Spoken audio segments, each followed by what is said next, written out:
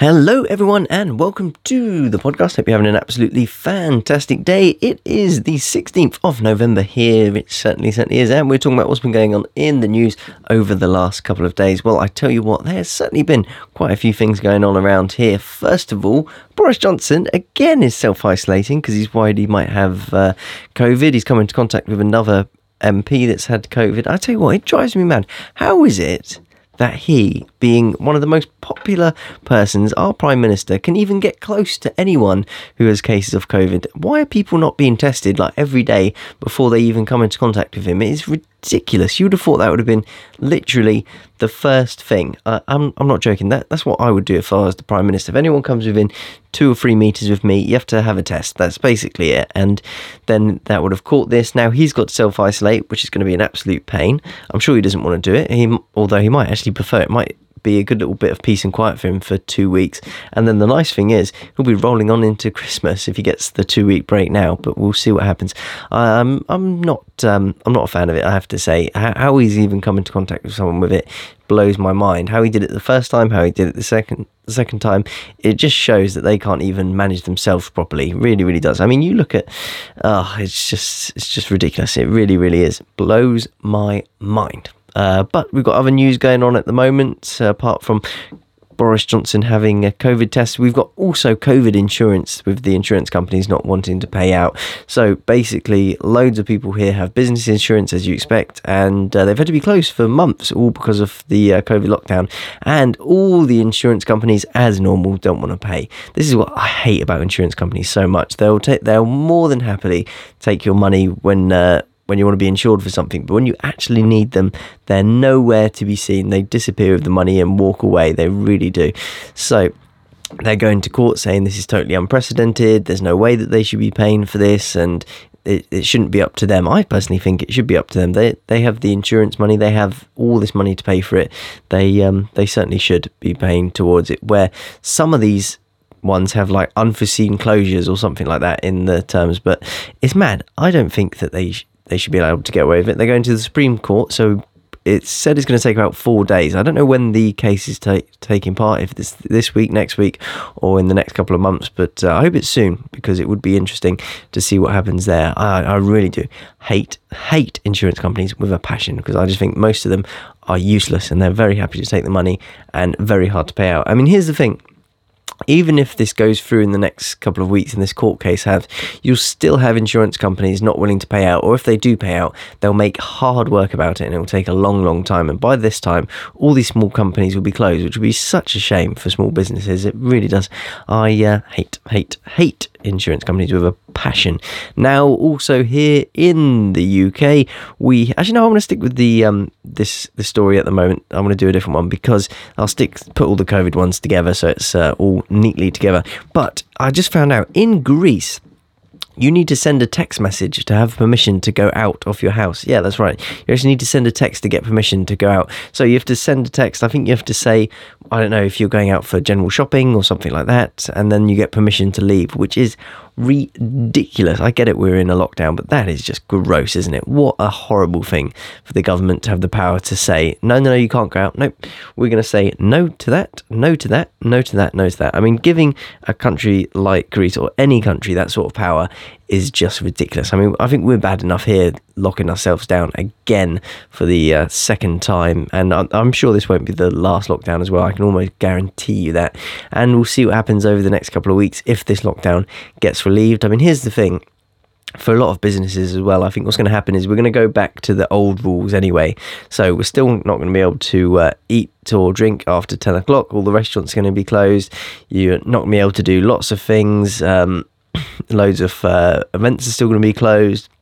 This isn't going to get rid of this lockdown. I just think all it's done is cost loads of small businesses lots of money. And here's the thing, Amazon will be doing great right now. We're in the run up to Christmas and everything here is closed. I mean, I just think it's absolutely stupid. But anyway, so we'll go into the next one. I'm a Celebrity was back on here in the UK. I tell you what, I watched a good chunk of it. I watched it for about 45 minutes.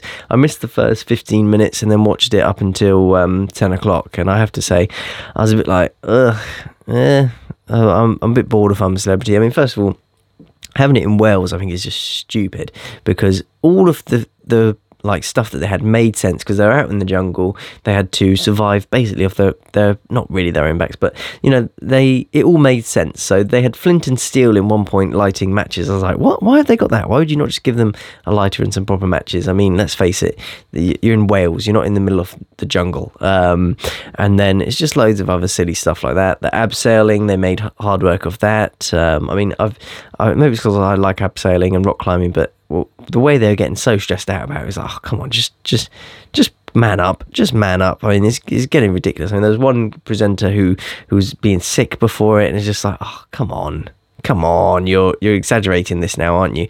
And then went down it fairly all right. I just don't see the point. The thing is as well, they left him till last, which was stupid as well. I don't know if the I'm a Celebrity staff say which order you should go in, but you certainly shouldn't put anyone who's scared of doing stuff like that in last. You should put them in second or third, because then what you can do, you put someone who's fairly comfortable or fairly happy to go and do it first. They do it, they can see, okay, it's not that bad. And then I think, again, you need to leave someone who's fairly happy, fairly confident right to the end, because then they can go, you know what, I'm happy to go at the end, I'll do it that way. But I'm sure I'm a Celebrity do it in their own way. I doubt they get to have a pick on who goes first. But they did it. They went down, got the stuff, and then after that, I completely lost interest in it. I really did.